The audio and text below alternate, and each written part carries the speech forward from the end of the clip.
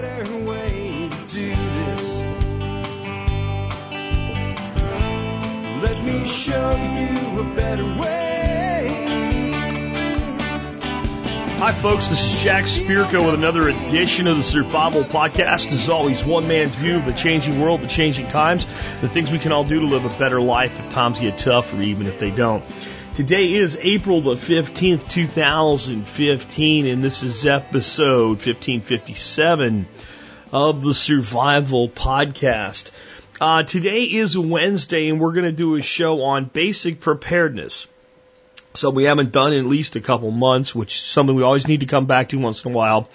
Fundamentals. The reason this might be a good one to share with your friends, though, beyond just being a basic show, is the angle of today's show is not only that basic preparedness is common sense, but it's also like being a responsible adult. And I think that most people have been so misled to what being prepared means that they've lost touch with that reality. That's what preparedness is. Preparedness is responsibility. And it's something that's been so mischaracterized, and we get some of the blame. And when I say we, I don't necessarily mean you and me individually. I mean the industry of preparedness gets some of the blame that goes along with what's been done to it by mainstream media. And I'll explain that and more in just a bit. Before I do that, let's go ahead and take care of our sponsor. Sponsor of the day, number one today, is, who is it? It is Safe Castle Royal. How could I forget the original Survival Podcast sponsor? The guys that were saying, hey, Jack, we love what you're doing. Let us become a sponsor. In 2008, when I went, I only have a few hundred people listening. I don't want your money yet. It's not really right of me. And they said, okay, fine. We appreciate the integrity. When you're ready, let us know. We'll still be there. About 6 months later, they still were there. We launched the entire sponsorship program with Safe Castle as our first sponsor. They're also a huge supporter of the Members Support Brigade, and a big part of how we built the entire discount membership program of the Members Support Brigade. And if you go in there, you'll see them listed as the first person in the MSB because, well, they were. They give you their free lifetime discount membership, which if you bought it would cost $50, meaning it pays for your first year of Members Support Brigade all in and of itself. They have everything you need for your prepping, from the practical to the tactical, from guns to gardens, and everything in between. You'll find it all at safecastle.com. Next up today, bulkammo.com. Have you ever noticed when the gun grabbers start talking about new ways to grab your guns, that while guns go up in price, the first thing that really disappears from the shelf and goes up in price the fastest is the ammunition and the magazines. You can find both of those at bulkammo.com. Bulk Ammo is where I buy my ammo in bulk, where I get great pricing on all the common calibers with shipping that's so fast. Frankly, if I was going to go down and buy it somewhere, I would probably take longer to get the ammo into my hands than I do by ordering it online. They're that quick in getting it done. The day or two it would take me to finally get off my butt and go to the store and buy it, it's already sitting on my porch. You can learn more about that at bulkammo.com. They also do a discount for members of the Support Brigade, so please remember, if you are a member, to check the benefits area before doing business with any of our sponsors. Most of them do a discount. And if you're a member, whenever you need anything for your prepping lifestyle or even some cool gifts for the family and what have you, always check the benefits section of the MSB. There's an extensive list of benefits there and extensive list of discounts. There's some really great stuff you're probably going to buy anyway this year. Make sure you avail yourself of those discounts and realize these are real discounts. This is not like AAA, where you go into the hotel and you get a price and you go, well, what about my AAA discount? And the guy goes, well, I already did better for you than that. No, these are real discounts that I've really negotiated for just exclusively my members. They're available 24/7, 365 to members. They're not special sale items. You can learn more by going to the survivalpodcast.com, clicking on members and signing up there. And if you want to join the MSB, you can help support the work we do. It comes to $50 a year. That's 18 cents an episode. Plus, you get all the great benefits.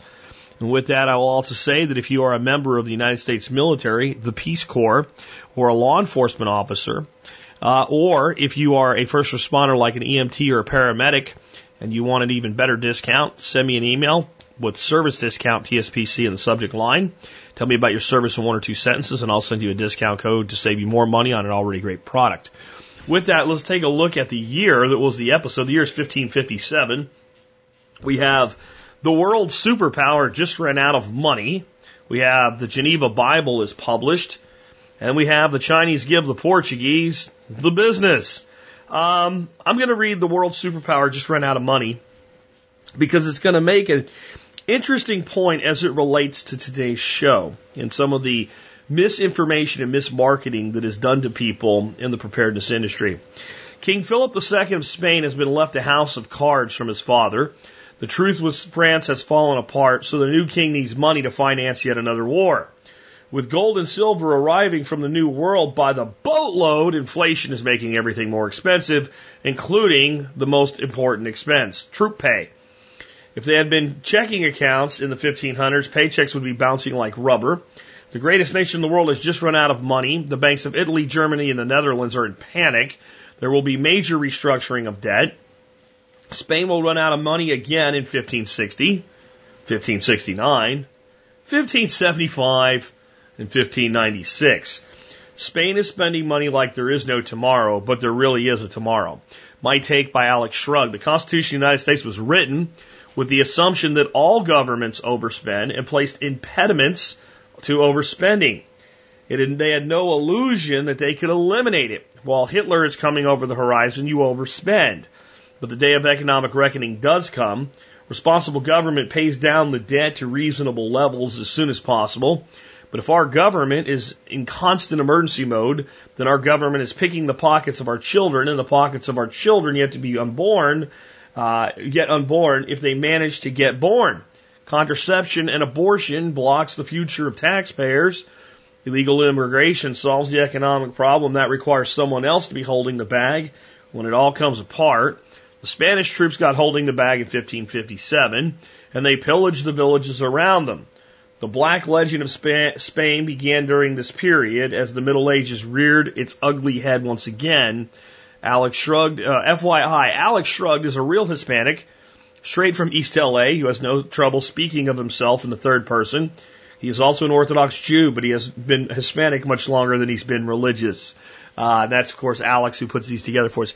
Here's my take on this. But you see, every government that went into hyperinflation did so when they went to fiat currencies and turned away from the gold and silver standard that is rock solid and never... Oh, wait a minute.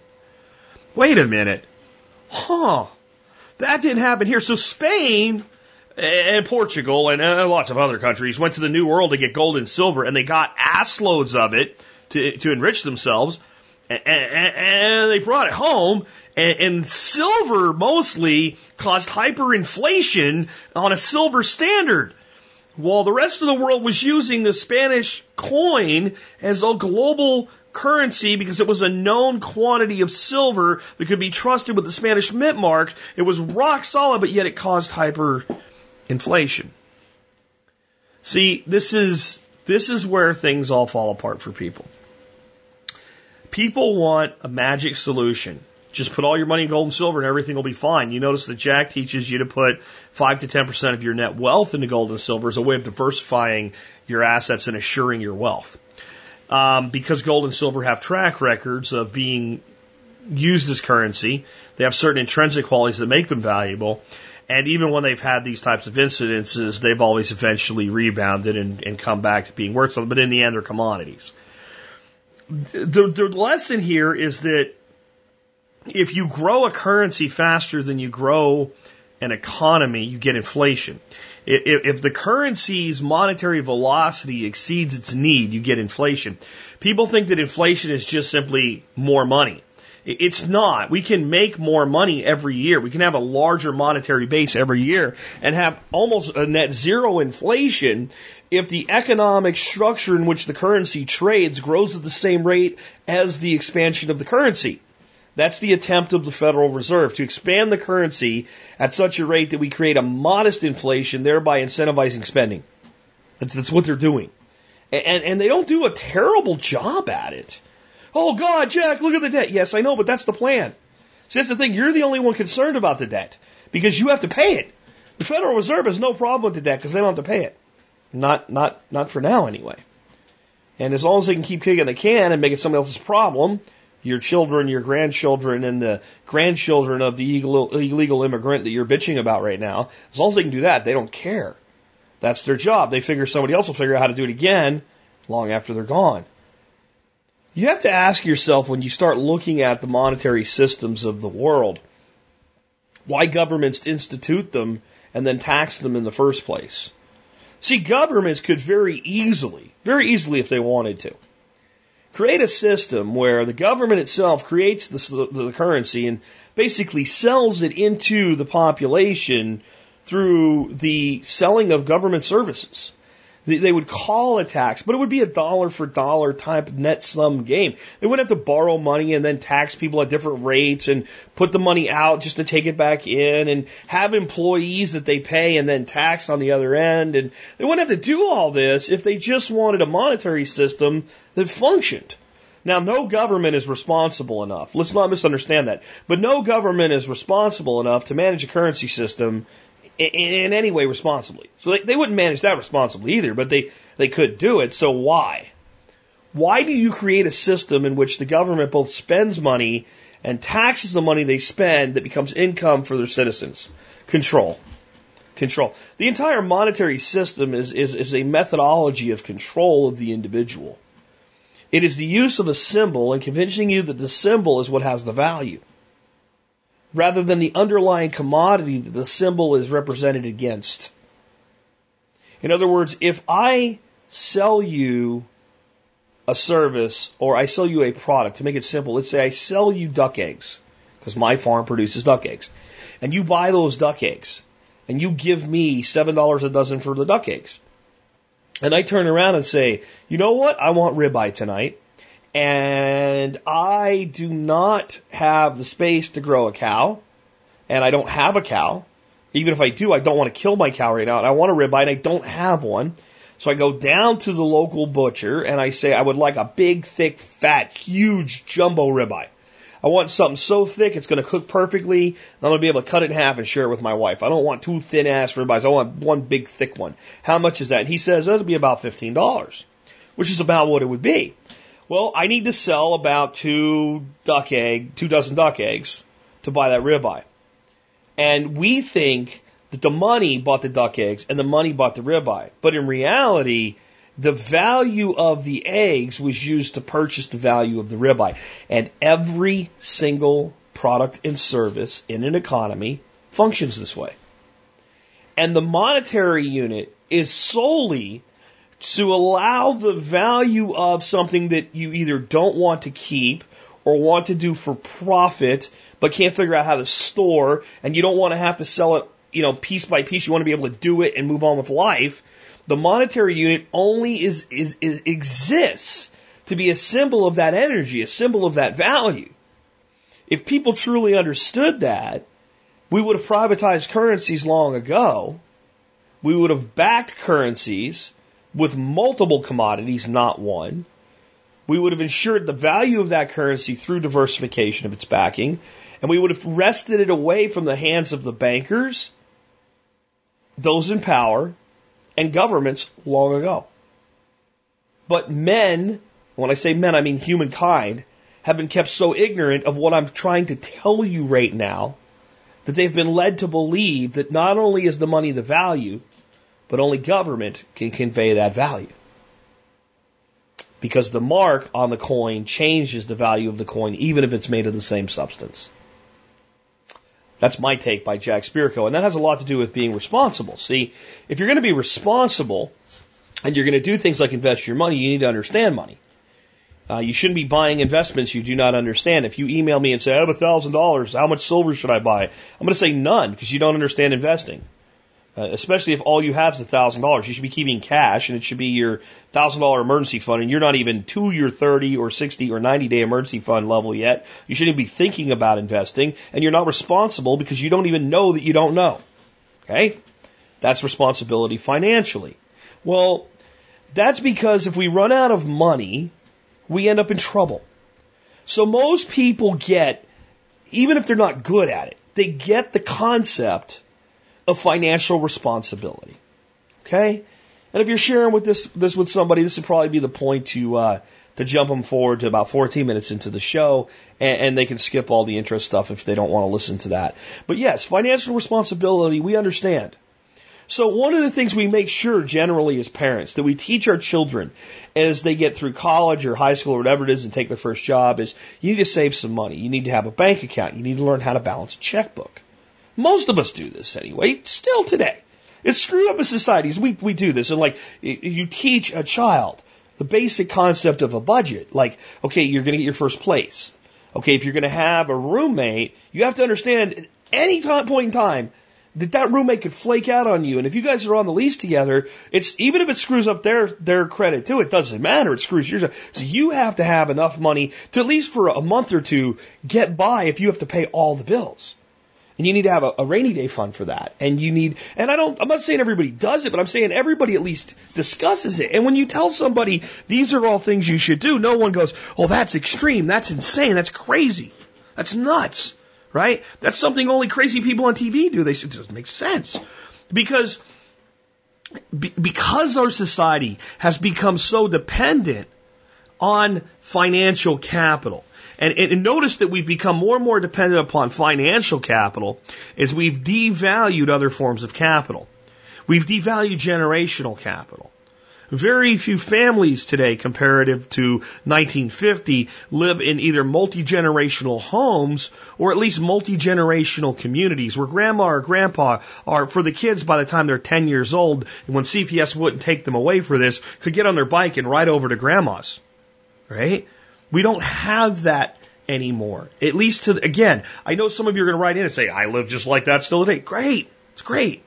But we don't have it anywhere near the level we did in 1950 or 1900, which is what I'm going to take you back to in just a second. We don't have that generational capital. We don't have the experiential capital where a grandson goes to the grandfather to find out how to build a scooter instead of saying, Dad, can I have money to buy one from the store? Okay?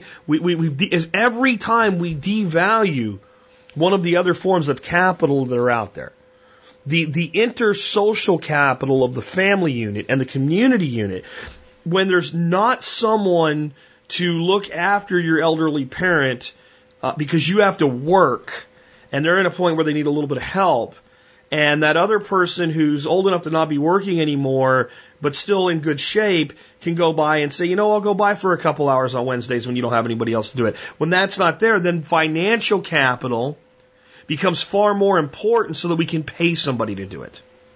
So as we devalue all these soft value forms of capital, as they would call it in traditional business, these are the things that a business would call their soft values. Instead of what's on their balance sheet, even in the form of goodwill, what they actually have is a tangible asset within the company, the experience of their employees. If I have a company where the employees have such a culture they formed within the company that it's easier for me to recruit the best talent, even if I'm paying the same or a little less than the competitor because people want to come there, I have a tremendous asset that you can't really quantify and put a number on.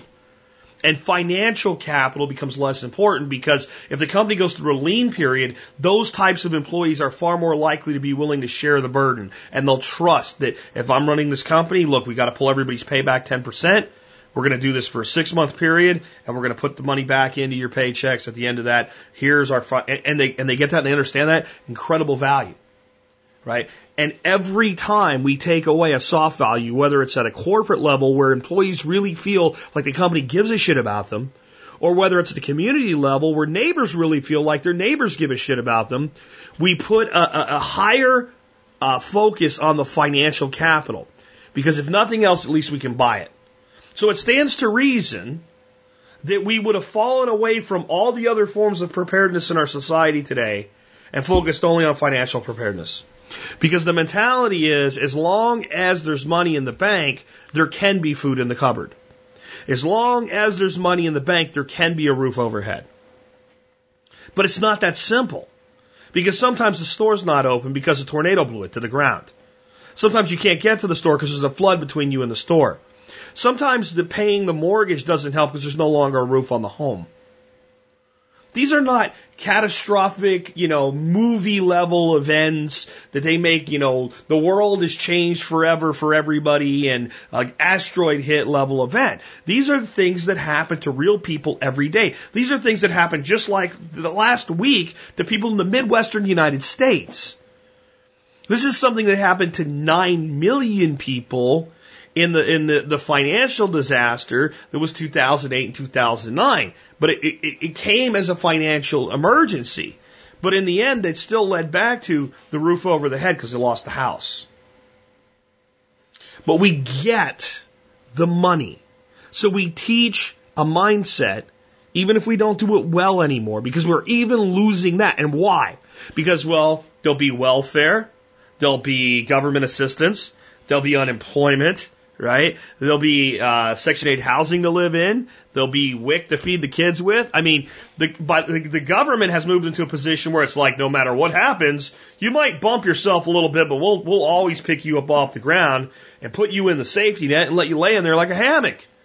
So even that has been curtailed. And it's only the people who have never been in that net, or who, if they were, they had a job, they lost it, they got unemployment, it was a safety net like the trapeze artist has.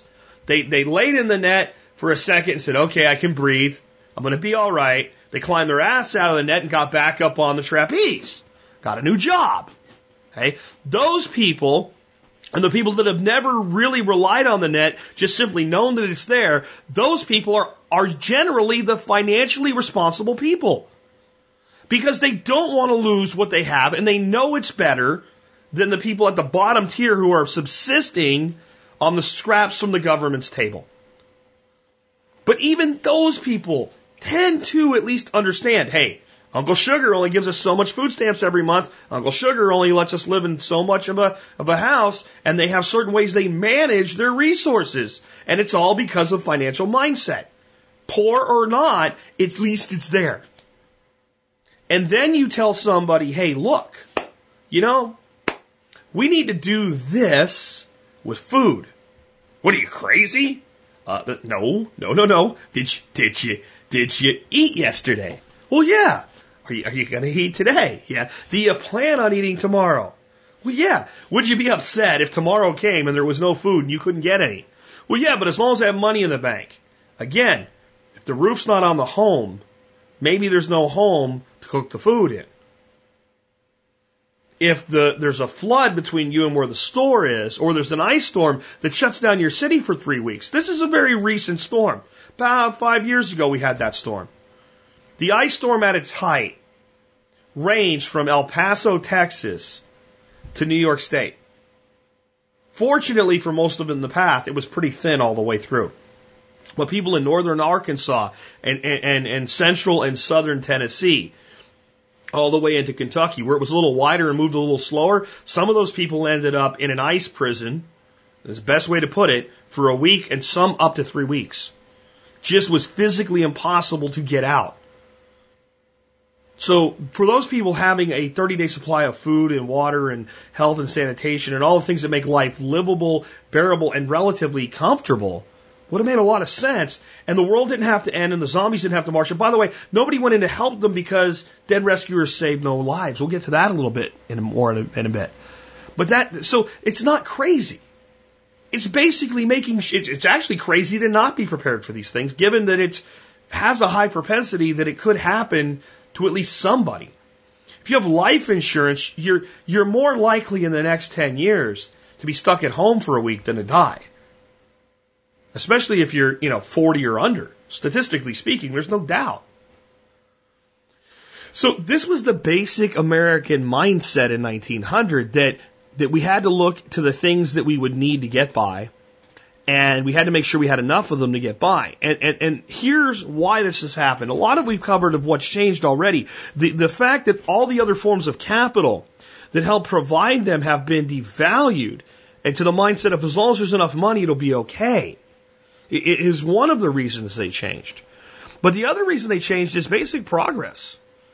It's harder now for a person to conceive of the fact that 2 to 3 days worth of food in the home might not be enough.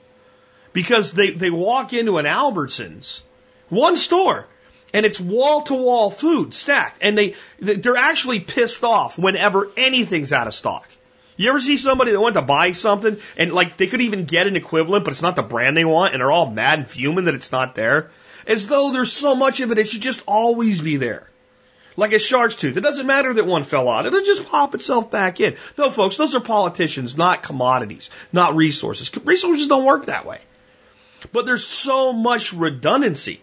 Just-in-time inventory has worked really well for the purpose that it has, to make money and to make sure that you can deliver to your customer what they're looking for when they want it in reasonable conditions so that you can have a transaction that results in profit for you. It's worked really well for that. And it keeps society relatively calm and patient, and it keeps society very much under the thumb of those in power. Because you need me. You need me. This is a method of domestication. If I want to domesticate ducks that aren't domesticated ducks, they're wild ducks on a lake, all I have to do is start feeding them at the same time every day. That's all I have to do. And if I feed them long enough that when winter comes they don't leave, I've got them. I've got them. And in a second generation, by handling the young, by pinioning or clipping their wings so they can't fly away and feeding them, I won't even have to pinion or clip the wings of the third generation. They'll teach them not to leave. And they'll do whatever I want because I control the resources. And as we've gone to a resource-intensive society, with all the resources being centralized, and the entire concept being, you don't have to go out and forage for a berry. You don't have to take care of your sick grandma. Just as long as you have money, someone else will grow you a berry and put it in a box for you. Someone else will say to your sick grandmother, you don't have to worry about it anymore. On some levels, these are some good things. They've allowed people to do things they would have never had the time and energy to dream of before. But by losing touch with our wild nature, we've lost the concept that, well, someone has to do this, and there's only so much of it. When I was a kid and we picked blueberries, nobody thought blueberries were infinite in supply. Because the spring would come, the blueberry bushes would flower, you'd take a walk up the mountain and go, we're about 3 weeks away from the blueberries. A couple weeks later, you're kind of really wanting those seasonal blueberries. You go by, most of them are green, but they're kind of, maybe you find a little bit of a blue one here. That one looks blue and you pick it and you eat it and it's sour because it's green on the back side. It was red in the middle and only blue in the part you saw. And you wait and then bam, they're there. There's a lot of green ones still, but there's a lot of big, blue, juicy berries. The whole community comes out and picks berries. And you pick and you pick and you pick and you pick and you pick and you look in your jar and it's only a quarter full and you pick. Finally, you pick a jar. You work your ass off for one jar. You take it back and dump it in the sorter, and you have an older person with maybe not the best eyes in the world to spot a deer 100 yards away, but has been looking at berries a long time and goes through and picks out all the green ones, dumps them in the thing, and the whole family's gone out and picked, a couple 100 quarts of blueberries maybe in a day. And maybe next weekend you go back and boy, there's a lot less of them now. And then a week later, maybe it's time to start looking at the blackberry bushes and thinking they're next. Blueberry's gone for the year.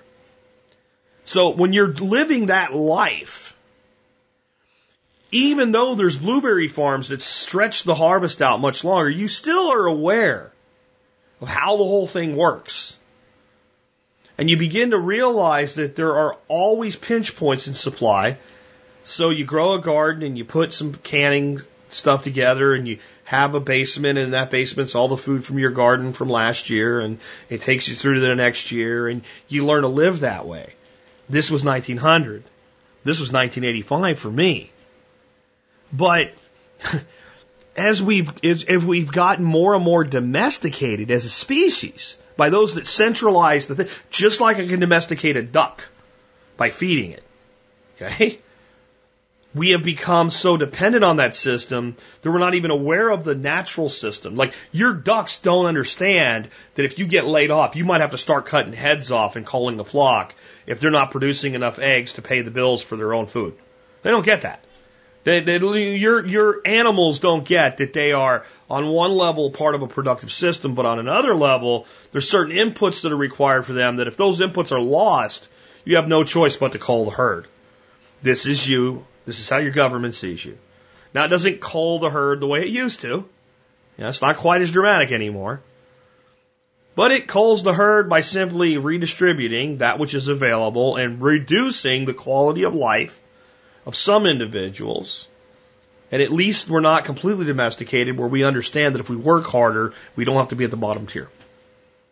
And that's what changed. That's why we've lost this. And it's why, in reality, preparedness is basically simply responsible behavior. It is no more irresponsible to not worry about budgeting than it is to not worry about having more than a couple days worth of food. They're both equally irresponsible. And just like your responsibilities increase financially as your family size increases, if you're the head of a household, so do your responsibilities to all the other needs of the members of your family.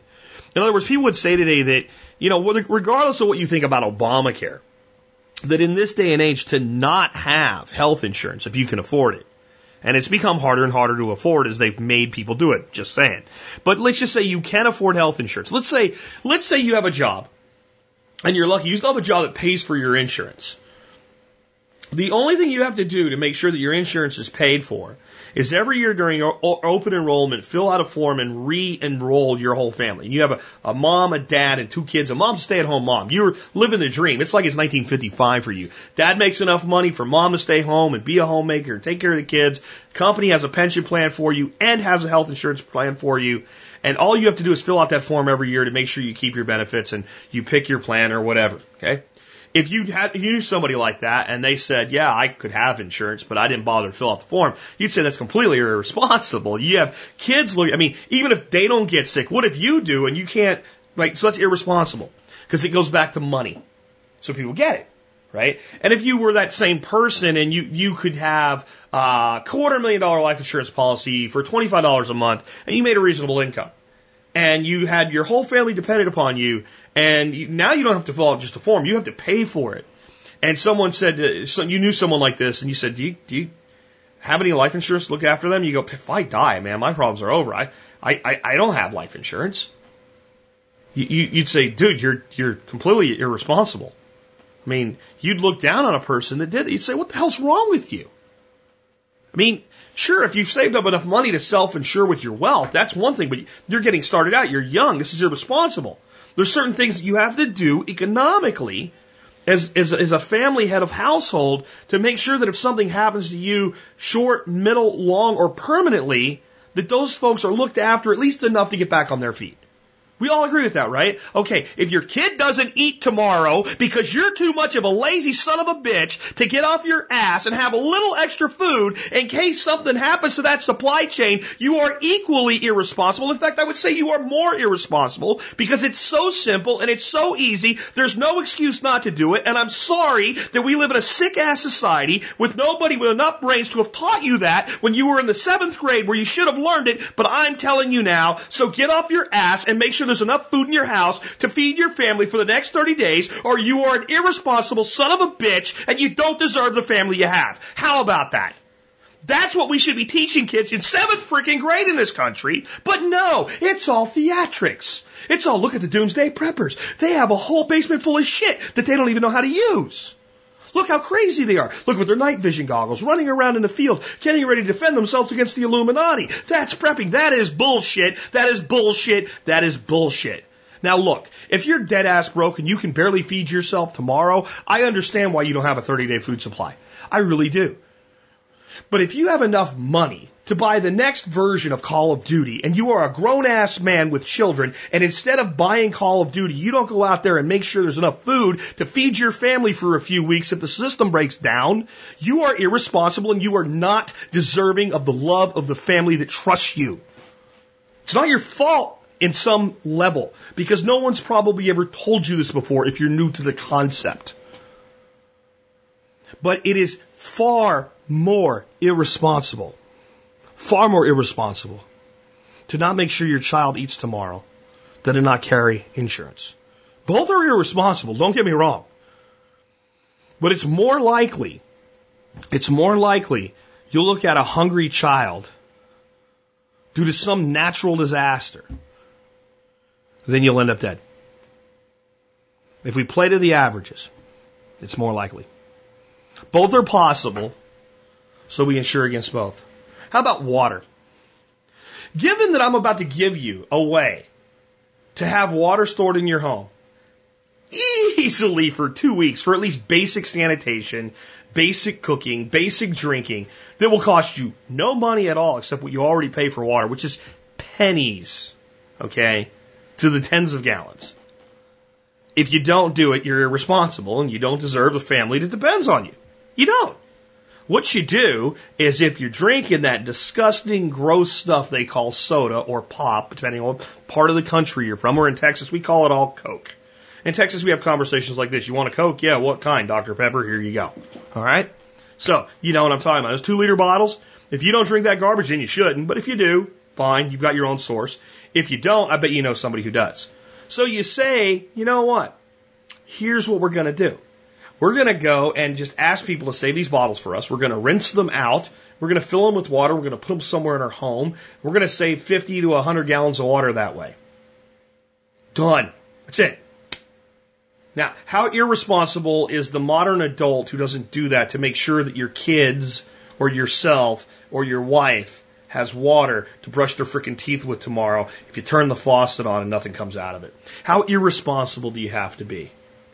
And how irresponsible are you if you think, I'll just whip out the Amex, run down to the grocery store, buy a couple cases of bottled water if that happens? If you're going to buy bottled water, do it now. Don't do it when there's an emergency. Because all the other irresponsible people that aren't prepared are down there trying to get some too, and you're taking what they need. And you're all fighting over it. Then everybody freaks out, buys more of it than they really need at that point, and people go without. Because that's hoarding. Putting it in store in advance is not hoarding. These are the realities, and what you need to understand is the limits of your faith often exceed the limits of reality in mere seconds. Your faith in the system, your faith in government, your faith in God protecting you, okay? Those types of faiths are strong. Very strong. And sometimes that faith exceeds reality. And when it does, it always happens like that. But I believe in God, and I believe God protects me. I also believe God gave you a brain, dude. I believe God gave you a brain. And God says, look at everything around you. Huh? There's lots of it right now. If you're a Christian, he even gave you a book. If you're Jewish, you get the same book, most of it anyway, that has examples of how to do this stuff. Right? And I'm not Christian, so I'm not pushing anything on you. I'm just saying if that's you, well, God will provide. Yeah, well, God will provide, but he's already provided. And it's up to you to use what's been provided to make sure you can provide tomorrow. This isn't hard. If you believe in government, right? I'm an anarchist. I know it's hard to listen to me if you believe in the solutions of government, but there is a certain functionality to government, and government does do a lot of things. Some of it, I'll tell you, there's things I think government does well. It's just I think that we as human beings, if left to ourselves, could do them better. But I'll still admit they do them rather well. But that doesn't mean they can always do them or always provide them or always get to you or always help you when you need it. And just like your faith in God can be exceeded by reality, your faith in government can be exceeded by reality. Got it? Your faith in systems, in companies, in corporations can be exceeded by reality. Your faith in the structure you live in. Well, this will stand up to any storm. Maybe not. Maybe not. And maybe the storm came with fire. Or flooding. All right, see how that works? Your faith that everything is going to be okay can be exceeded by reality in seconds. The good news is we generally have years, if we're smart, to be prepared for that moment of reality. And then say, okay, now I have to deal with the reality that's on the ground. I understand your religious faith, because though I'm not of your faith, if you're a certain organized faith, I do share a certain faith in the perpetual reality that we are immortal beings and all will be okay in that immortality. But I'm also here and I'm alive and I'm on this planet. And I believe there's certain responsibilities that come with that, and that includes taking care of myself so that I can take care of others. And I believe that every major religion teaches that. Every single one of them. So I think it makes sense on all levels. And all we need to do is start looking at the basic needs of humankind. And in the modern world. These are simple. They're universal. Food, water, shelter, energy, health and sanitation, physical security, financial security. You notice I put financial security at the bottom. Do you know why? It's the one everybody at least accepts right now. The two that people least accept as being needed, that are easy to take care of, are food and water. Food is so cheap right now. There's actually never been a time in history where you could buy as much food for as little energy as you can right now. You can say, well, there's inflation, Jack. Look at the cost of food or whatever. But no. When you look at what it takes to get your hands on $10 today, and how much food, if you just bought the cheapest calories you can get your hands on, there's never been a time where so little labor, even with a normal job, can produce so many calories ever. And that's all thanks to fossil fuels. That's how we got there. Not that long ago, men at the bottom level of society worked 12, 14, 16, 18 hours a day for enough money to buy a few loaves of bread, maybe a half a gallon of milk, and maybe a tiny bit of meat, maybe, and hopefully a little bit of fat in the form of either butter or oil. And they did it every day,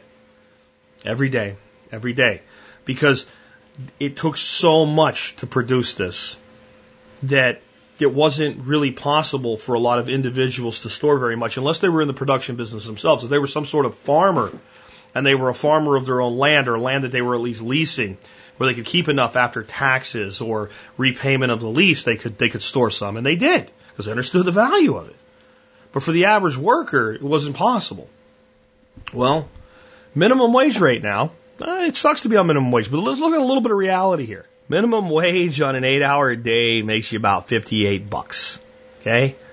7 1/4 times 8, $58 a day. It sucks. I don't dispute that it's a terrible wage to be at, and that's why I think you should work hard so that you can find a way to get out of that as quickly as possible and make more money. That person pays no federal income tax, though. They pay a little bit of Social Security, SSI, what have you. They're getting free health care at that point. I mean, there's just no. You're not. You just say you're taking $45 of it home. That's what you put in your pocket at the end of the day, $45. The average cost of a loaf of bread, folks, in the United States today, $2.37. That's if somebody makes it for you. If you figure out what $45 would buy in either dried corn or pinto beans or wheat, or what a peasant would have eaten a couple hundred years ago and taken care of themselves, the amount of food you can buy for the money that you earn even on minimum wage, there's never been a time where as little energy is required to produce as much food that can be put away. So the person that's making a reasonable living, by the way, those of you that think, well, we should have a much higher minimum wage. Like Norway has a much higher minimum wage. Yeah, well, a loaf of bread there is $4. So the funny thing about minimum wage is it becomes basically the gauge and guide to the minimal subsistence value of life, no matter what number you set it at. That's what it ends up being, because as it's a minimum, that's what it creates. So we could set the minimum wage in the United States to $15 an hour. There'd be a lot of financial consequences, but 5 years from now, there'd be almost no change to reality, and people would be screaming $15 an hour is not enough, and people would be living by the same quality of life on 15 as they're living with on 725 today. And there'd still be the ability to make more, et cetera, ad nauseum. It's all an illusion used to control you, but we'll let that go for today. The basic point there is how simple it is to put away food. In relation to the number of hours it takes to put food away, because most storable food, for at least the basis of storage, is inexpensive stuff. It's the cheapest food that stores the longest. That's what makes it cheap. There's a reason a seasonal apple will cost you more for it while it's available than an apple that stores for 6 months. There's a reason that the apple that stores for 6 months will cost you more than a grain product when the grain can store for years. It's easier to commoditize that which is sustainably storable. So that's true of your home. So food is inexpensive. Water is almost free to store, enough water to get by for a month. Not necessarily to take a shower with 50 gallons a person every day for a month, but to get by. To be able to at least wash your hands, wash the parts of your body that need to be washed, to be able to clean your dishes, to be able to maintain sanitation, to brush your teeth, to wash your hair, to drink. It's almost free to do. Shelter's a little harder. A lot of people, when they get into prepping, think, well, I'll just go get a tent. It's better than nothing. But, boy, you live in a tent for a while, you get an appreciation for your home really, really fast. And the best way to ensure the ability to have shelter is to have planning with other members of your community to bring back things like the generational and social capital with an understanding that if something goes wrong for you, then you can come here. And if something goes wrong for me, I can come there. That's the best short-term measure. And that's a conversation with family that revolves around the fact that not everything may be super all the time. And a certain level of reciprocity understanding. Some people take this to another level. Some people simply have a second dwelling. And they call it a vacation home. And they take a tax write-off on it. And that can be good financial planning if you do it right. It can be a good investment for your future. And it's always there. It's not something I'm doing right now, but it is something we did for a number of years. We had a second home.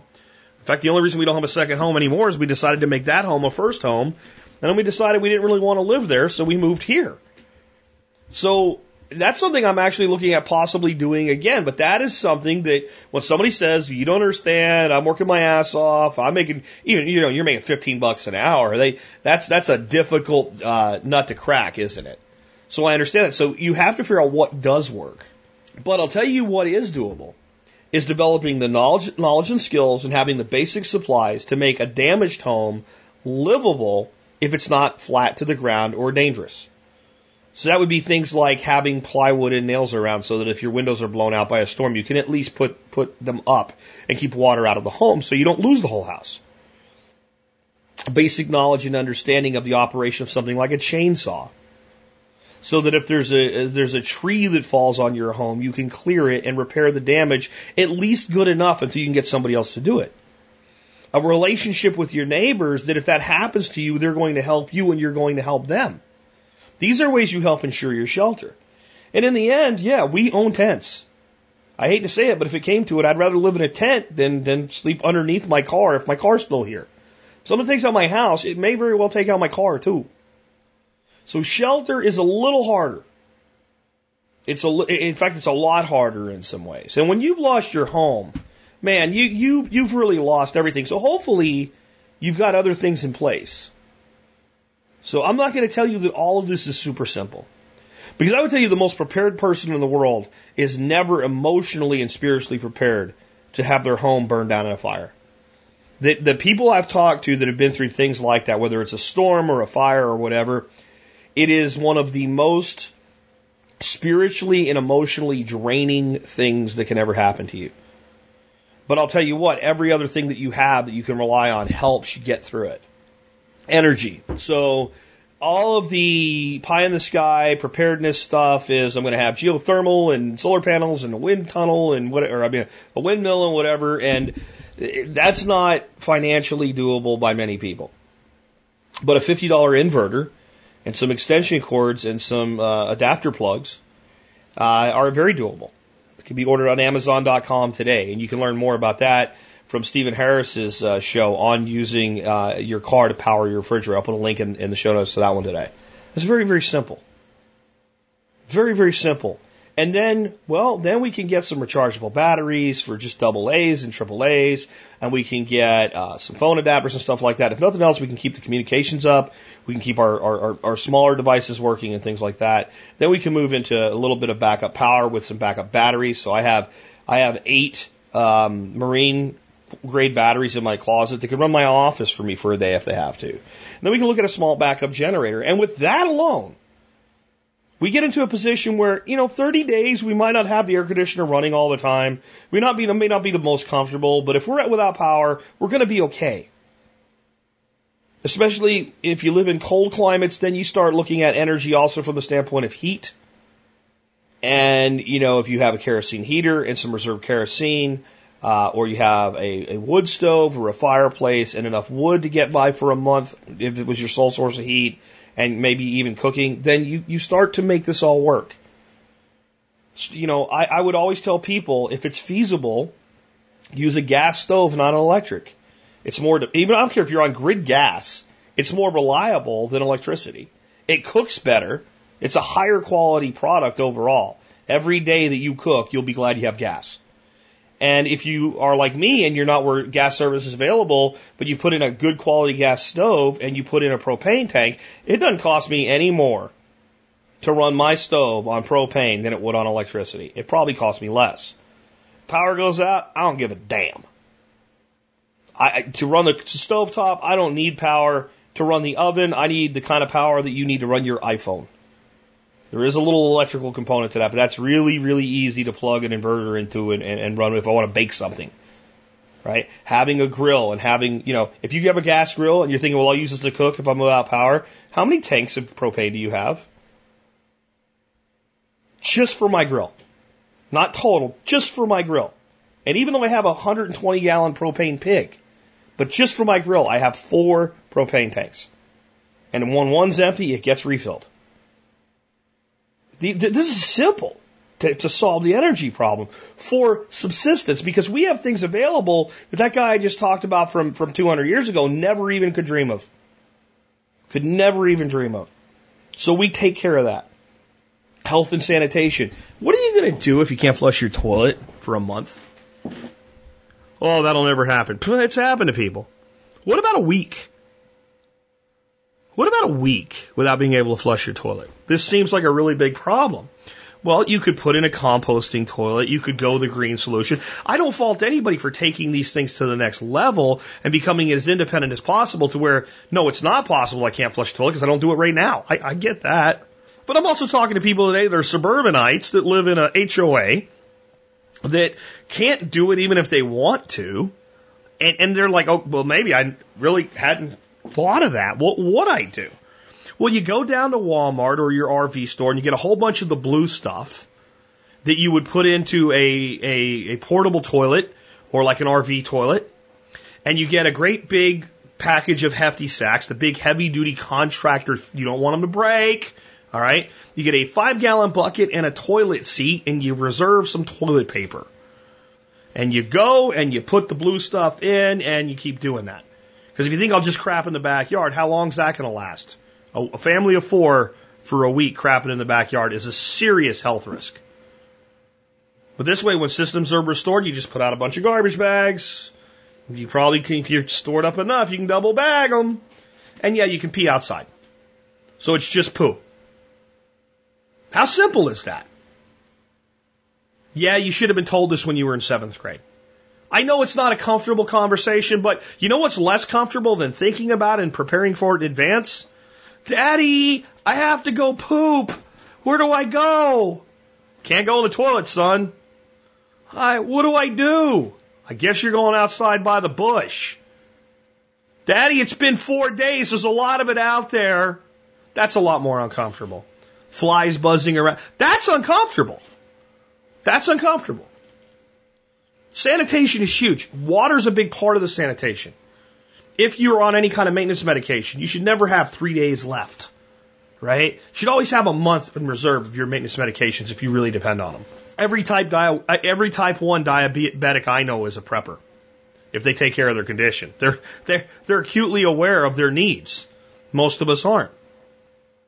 So basic first aid, basic skills, knowing how to take. Well, if somebody gets really hurt, we're going to the emergency room anyway. Maybe you can't go. Maybe you can't go. Well, I'll call an ambulance. Maybe they can't get to you. There was a guy having a heart attack during this big ice storm I'm talking about from a few years ago, somewhere in Missouri, in a city. The ambulance that was responding, because the phones did work, responding to 911, told his family, we can't get any closer to you. They were about 100 yards away. This guy was a big fat guy. And they said, we're not coming any closer. This is it. You got to bring him to us. They wouldn't bring him to them. And he died. He died. Because his family, I mean, if there's snow on ice on the ground, throw something on the ground, strap his ass to it, and drag him to safety. They wouldn't take him there. They were indignant. I can't believe you won't come here. Folks, dead rescuers save no lives. And there are times when the people that are coming to help you, they won't be the heroes you see on TV. They'll be the humans that they actually are. They'll do the best they can under the circumstances that they're under. But if you're being unreasonable and I can save 3 lives or risk my life to save your 1, I'm going to go save 3. That's basic triage. That's the reality you live in. So having the health and sanitation stuff looked after, basic first aid kit, basic understanding of basic medical treatment, go take a Red Cross first aid class. It's free. Knowing CPR, things like this. These are basic things. I know some of you were taught some of that stuff in 7th grade. You should have been taught more, though. Like we teach first aid, but we don't teach anybody to build a first aid kit. A first aid kit, we have that here in the classroom. How about, why in health classes, when we teach kids first aid and CPR, don't we teach them to build a first aid kit to take home? As much money as we spend in the state of Texas, we spend about $16,000 a student. Okay? $16,000 a student for kids in the 5th grade. It's preposterous that it takes that much money to educate a 6th grader, a 5th grader, a 7th grader. Somewhere in that monstrosity of money, somewhere along the way, we could be sending kids home with a proper first aid kit that costs about $40 to assemble. Why aren't we teaching this? They're not going to, so you better. The number one thing that kills people in disasters in the world today is diarrhea. Yeah, diarrhea. Most of the time because people start shitting wherever they can, because they have to, it contaminates the water and give a person that's near dehydration a choice to drink contaminated water or no water and die of dehydration, and they will drink the contaminated water every time and soon die of the very high dehydration that they feared because they'll shit themselves to death. You want reality? I'm giving it. Again, this is what we should be telling 7th graders. They're old enough. This is what you should have been told in 7th grade. Number one killer of people in the world during disasters is diarrhea. $2 worth of Imodium saves a life in that situation. As long as you have some clean water to put in the other end while you're using the Imodium. $2 saves a child. Okay? I know you can't save every child in Haiti, but you can save your own. You can save the one next door. $2. Do it. This is basic responsibility. This is basic stuff. Physical security. Did you know this? When shit falls apart, some people in society are scum. They're the people that rape people, that kill people, that rob from people, that murder people, that assault people, that break into people's houses, that think whatever they can take, they can just have. And these scum are with us all the time. And your physical security is always at risk. But in the middle of a disaster, it's at greater risk for multiple reasons. One, the illusion of security falls. Okay? You think the police keep you safe. Somewhat of that is true and somewhat of it isn't. Police spend a hell of a lot more time filling out a report about a crime and pursuing the committer of the crime after the crime than they do actually stopping the crime while it's occurring. Most of the time when you call 911, the crime's already happened or it's in progress and they're still going to take time to get there. If the guy's around the corner, ready to go, and take 60 seconds to get there, that's plenty of time for you to be dead 60 times over. Well, if it's the middle of a disaster and he's up to his ass in a flood trying to save somebody else's life, and he's the closest guy, you're waiting. Now, how many times can you die before he gets there? Or your kids die? Or you want me to be blunt with you? You want me to be blunt and honest with you? How many times might you watch your wife and daughter be raped because you weren't prepared physically to provide your own security? Oh, that never happens. We live in a gated community. Great. You live in a gated community. That's the one that the responders will worry the least about. If I'm an educated piece of shit criminal, you're the people I'm targeting. I know you're the least prepared. You have the most stuff.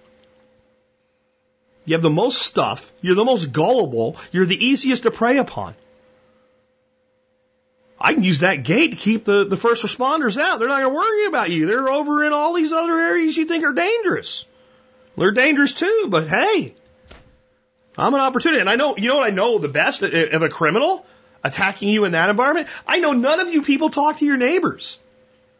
I know that if I get into your home, I can hold you in there for as long as I want to, and your neighbors won't think it's odd that you're not coming outside. You've got to be responsible for your own security.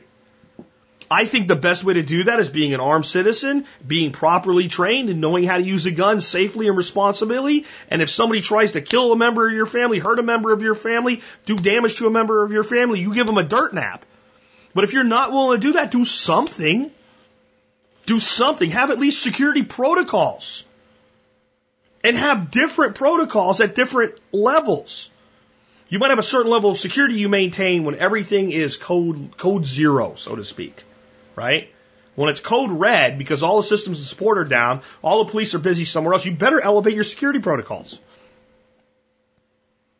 I'm not saying to live in fear.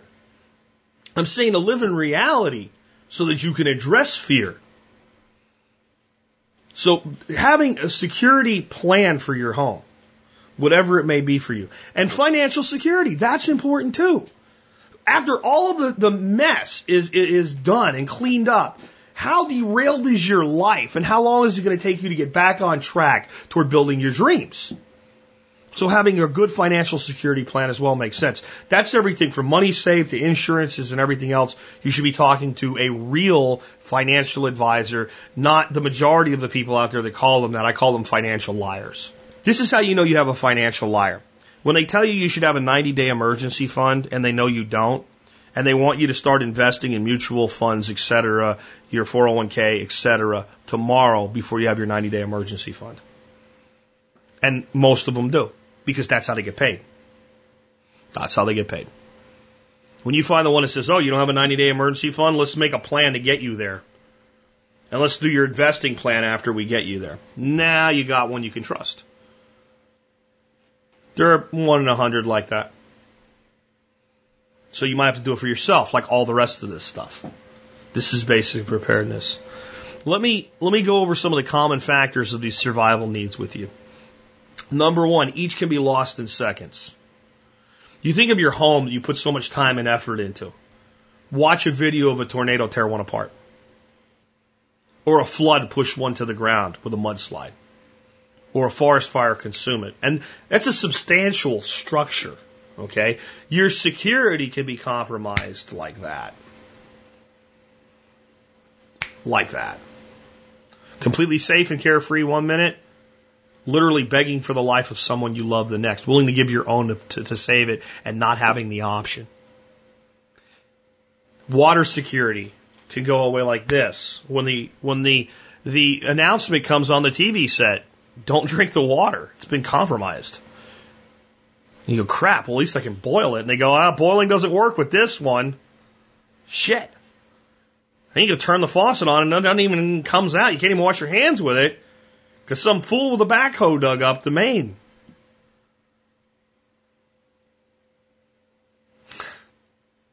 Your health and sanitation, your beautiful HOA neighborhood can become a cesspool. You're not immune to it because you don't live in Haiti.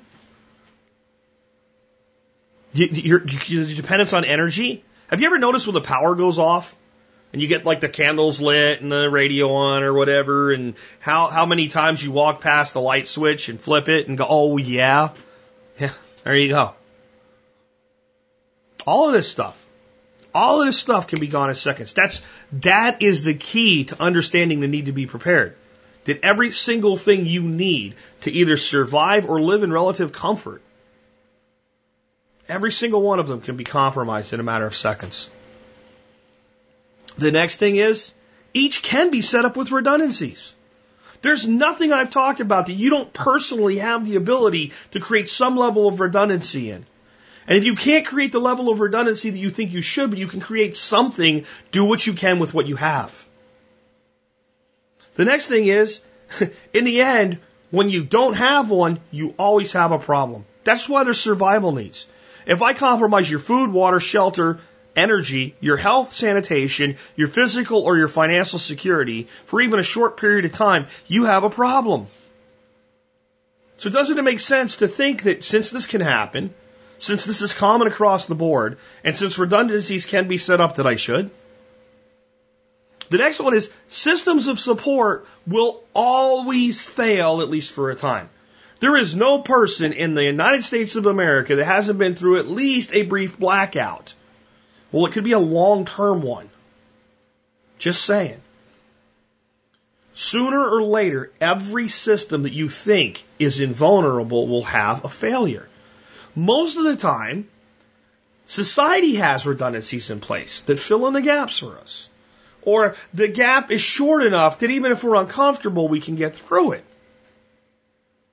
But even if you can get through it, do you want your family uncomfortable and miserable and stressed? Or do you want to realize, hey, I took measures to make sure that when this happens, there's at least something we can rely on to be a little bit better off. And oh, by the way, now we can help Mrs. Etheridge down the road because we're okay. We're not freaked out about this. And we know that our neighbors are not ever all going to be prepared. So we can be the people at the front of the line helping instead of the back of the line asking for it. Because the systems will fail. And every system you think can't fail will have failures. The compounding effect is when there's multiple failures at the same time that begin to overlap. And that's big natural disasters always cause that. So the system of support that was the fire department is busy putting out a 12-alarm blaze across the street while your one house burns down. Sorry, dude, your house is burning down. That's just reality. I'm sorry, your house is just, like, they'll even know. I'm sorry, can't help you. There's a riot. Somebody's stealing your car. Riot's more important than your car, dude. Sorry. So that's a failure of multiple systems at that point. Somebody's breaking into your house. Do the best you can till we get there. I'm sorry. That's happening everywhere right now. All of our officers are currently on calls of equal importance to yours. But somebody's out there. Yeah, somebody's out there for everybody else too. I don't have any water. Nobody has any water. So the responders don't have water. This is how these things cascade.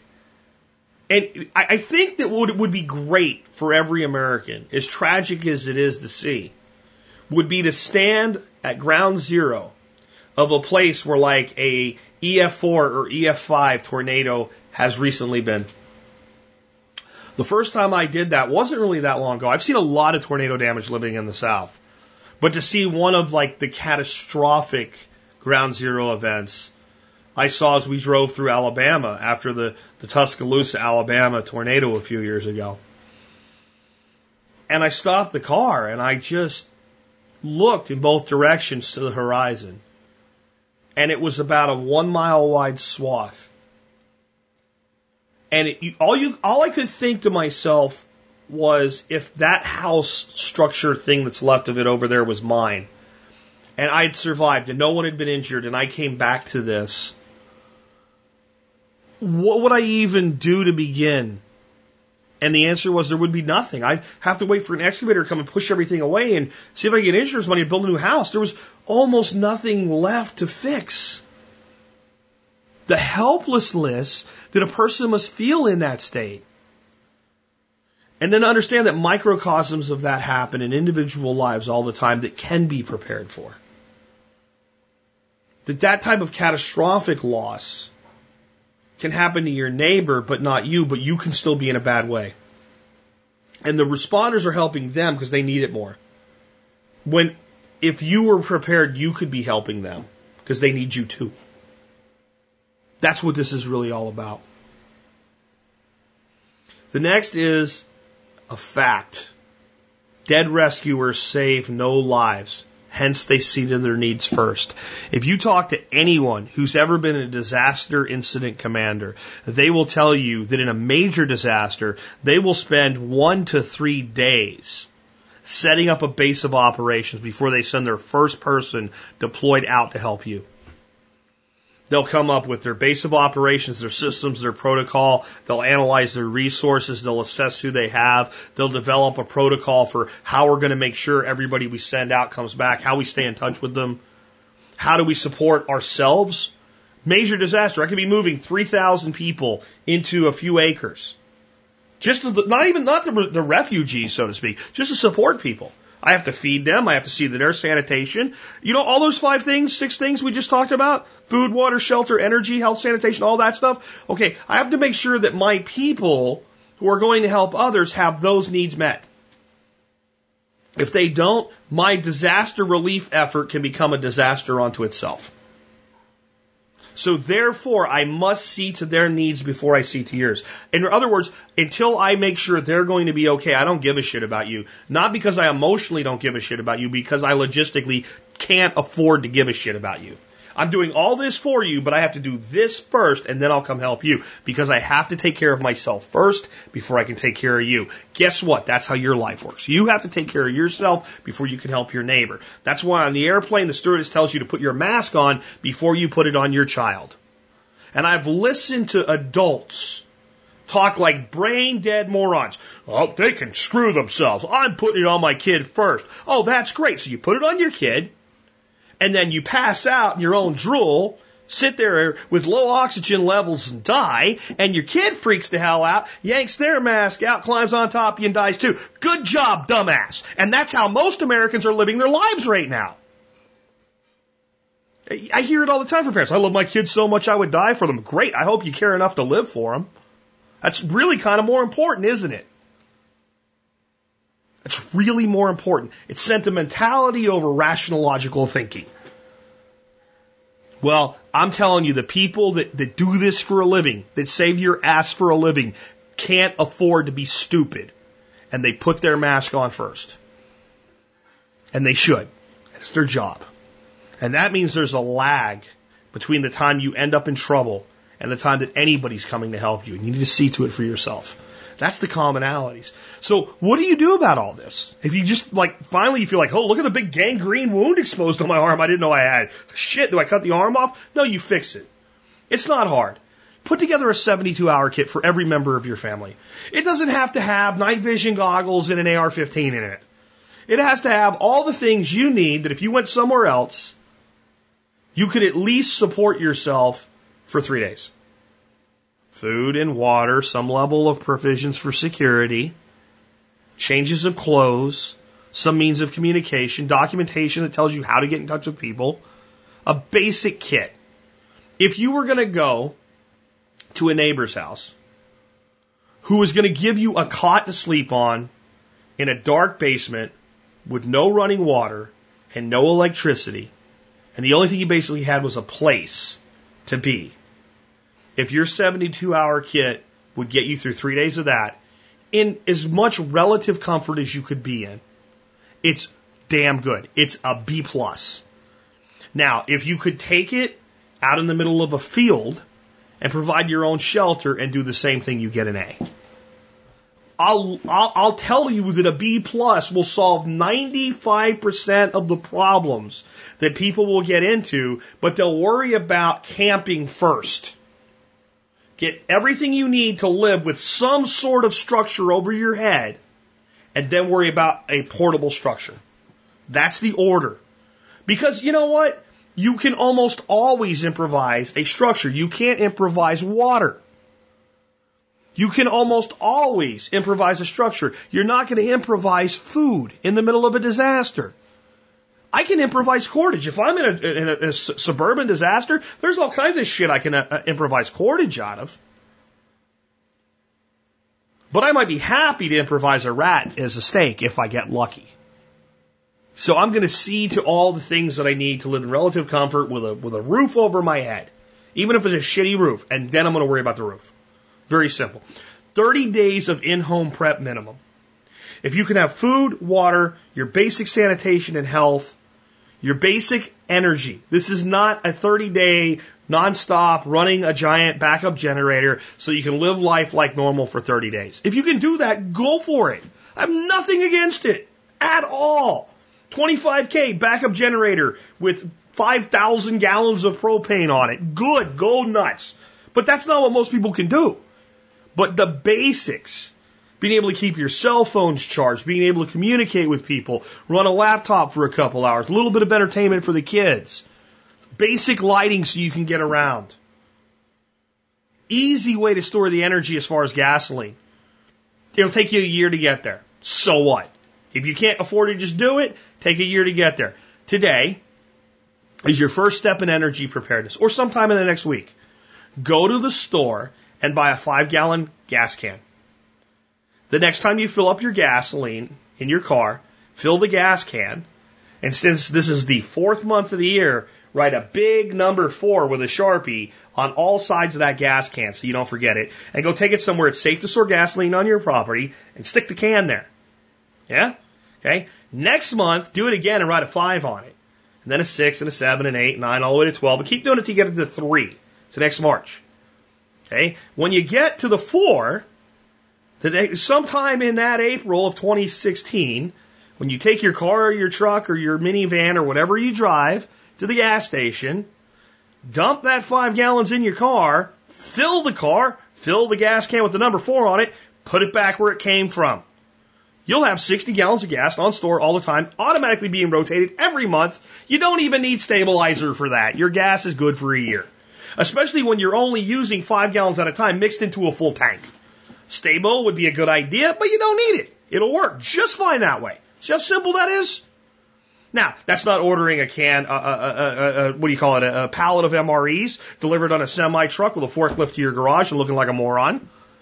That's not storing 800 buckets of rice and beans that you'll never eat. That's basic common sense. 60 gallons of gas. How long can I idle a car with 60 gallons of gas? How much energy can I produce from an 800-watt inverter I bought for $49.95 on Amazon with 60 gallons of gas, plus keeping my car full? Oh, do I have 2 cars? Oh, guess what? Both of them should be kept near full at all times. Wow, look at that energy. Look at the amount of energy that represents. Cheap. Again, there's never been a time in history where it's been that inexpensive and comparative to our labor to store that much energy that easily for that long.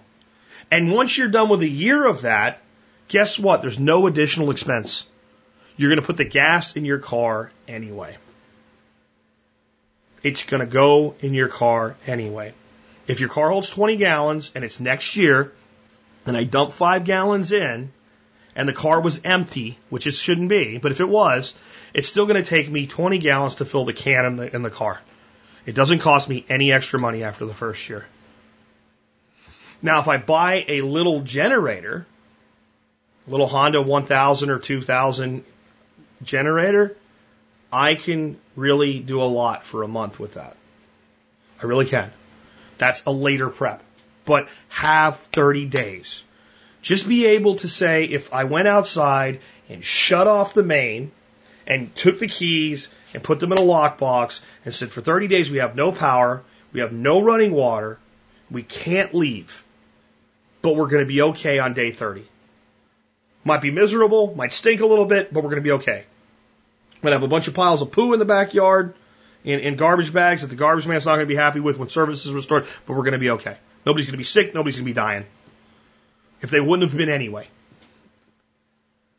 That's enough for 99% of needs that we'll ever have. And if we had that as a core ethic in our society today, the potential to have a bigger disaster would largely be mitigated because society would remain stable during these intermittent breakdowns. Know your neighbors in good times. Please develop community and relationships with your neighbors now, not when you need them later. Have routes out of your area planned. Have a documentation package. Everybody you would call, who you would call, when you would call them, multiple copies in your car. Keep financial information coded simply.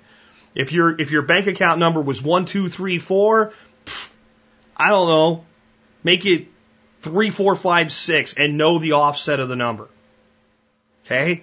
Have the information. Have it in multiple copies, one in every vehicle. Keep it in an electronic copy on something like a USB drive you keep on your keychain. Have multiple routes. How would I get out? Have everybody in the family that drives familiar with the routes. Have kids that don't drive familiar with the routes. Because if your child at least has someone else with them who's looking after them, and they need to reunite with you, they can tell that other responsible adult how to get there. Have ways to communicate. Stay aware of your local and national risks.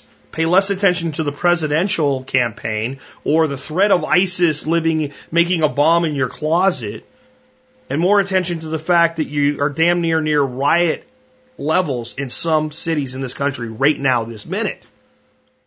Or that there are storms brewing right now out west that could turn severe at any time. Pay attention to that stuff. Focus on the likely over the sensational. Losing your job, having your house burned down, major weather events, trucker strikes, economic instability. Not the end of the world as we know it. The economy of the United States is gone forever. No, it's 2008 all over again, only this time worse. These are the likely scenarios we're going to deal with. And this is being responsible as an adult, especially when others depend on you. I know I might have gotten off track a little bit today, or not really off track, but a little bit over the top, a little bit in your face, a little bit, I'm sorry you weren't taught this when you were in 7th grade and we should be teaching it, but it's just because it's true. It outrages me.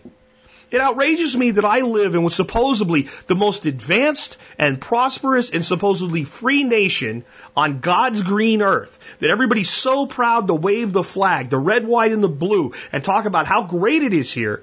But the average person in here couldn't survive in their homes with relative comfort for one freaking week if you turned off the lights and didn't let them leave. And we have the potential for that to happen to a small number, to a large number, to everybody at any given time. That we have so much to lose and so little interest in preserving it. Because that's what preparedness is about. Preparedness is not really about being prepared to deal with a situation when you've lost everything. It's about being prepared to deal with situations so that you do not lose everything. It's common sense. It's being a responsible adult. And you're worth it, and your family's worth it, and the people that control the society would prefer nothing better than for you to never realize that's the case. If the people that had control of this country gave a shit about you, they would be telling you the very things that I've told you today. They wouldn't be paying lip service to a 72-hour kit and showing you some bullshit about a diaper bag with a bottle of water in it. They would teach you real preparedness. They would see it as a civic imperative. This is a method of civil defense. But they don't care because they would much rather have you dependent. They see you like the wild ducks at the lake. Feed you long enough, clip your wings for a few generations, and the wild will be born domesticated, never knowing that they are actually wild, never seeing to their own needs. The self-sufficient will become the dependent, and the dependent are easy to control. The dependent are easy to tax. The dependent are easy to bleed of their wealth. That's what preparedness is about, taking your individual sovereignty as a human being back, to value it enough to preserve it for yourself and to teach your children and your community to do it for themselves, and for those that will fail to do so, to be there with a hand up when they need it most, to teach them so next time around they're standing there alongside of you instead of in front of you asking for help. And none of it's hard, and none of it's expensive, and none of it's complicated. It's dramatically simple. You're a human being made of flesh and blood and bone. And just like the humans you see and pity all over this planet, when they go hungry, when they go thirsty, when they suffer from disease, when they suffer from war, when they suffer from disaster, you have this illusion that somehow they're different than you. They're exactly the same.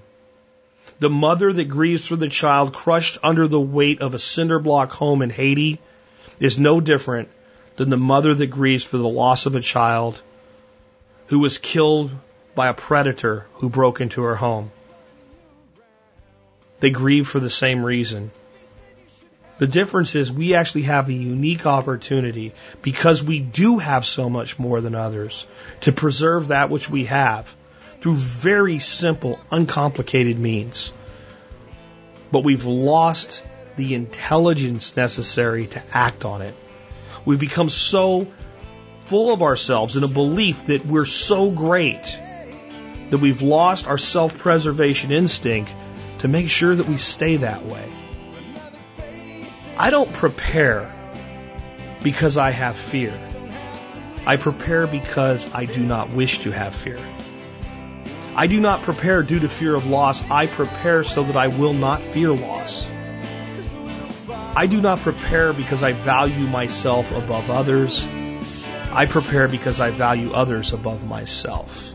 And with that, this has been Jack Spirko with another edition of the Survival Podcast, helping you figure out how to live that better life if times get tough, or even if they don't. In our food these days, you know it's on our TVs. Sometimes we forget we are what we eat. I don't know the answer. It's like there's nothing I can do. It's the price we pay, I guess, when we follow all the rules. There's a better way to do this. Let me show you a better way. You don't have to be another face in the crowd. Don't have to live the way they tell you to. Make your own way and the others will follow. Revolution is you. Revolution is you.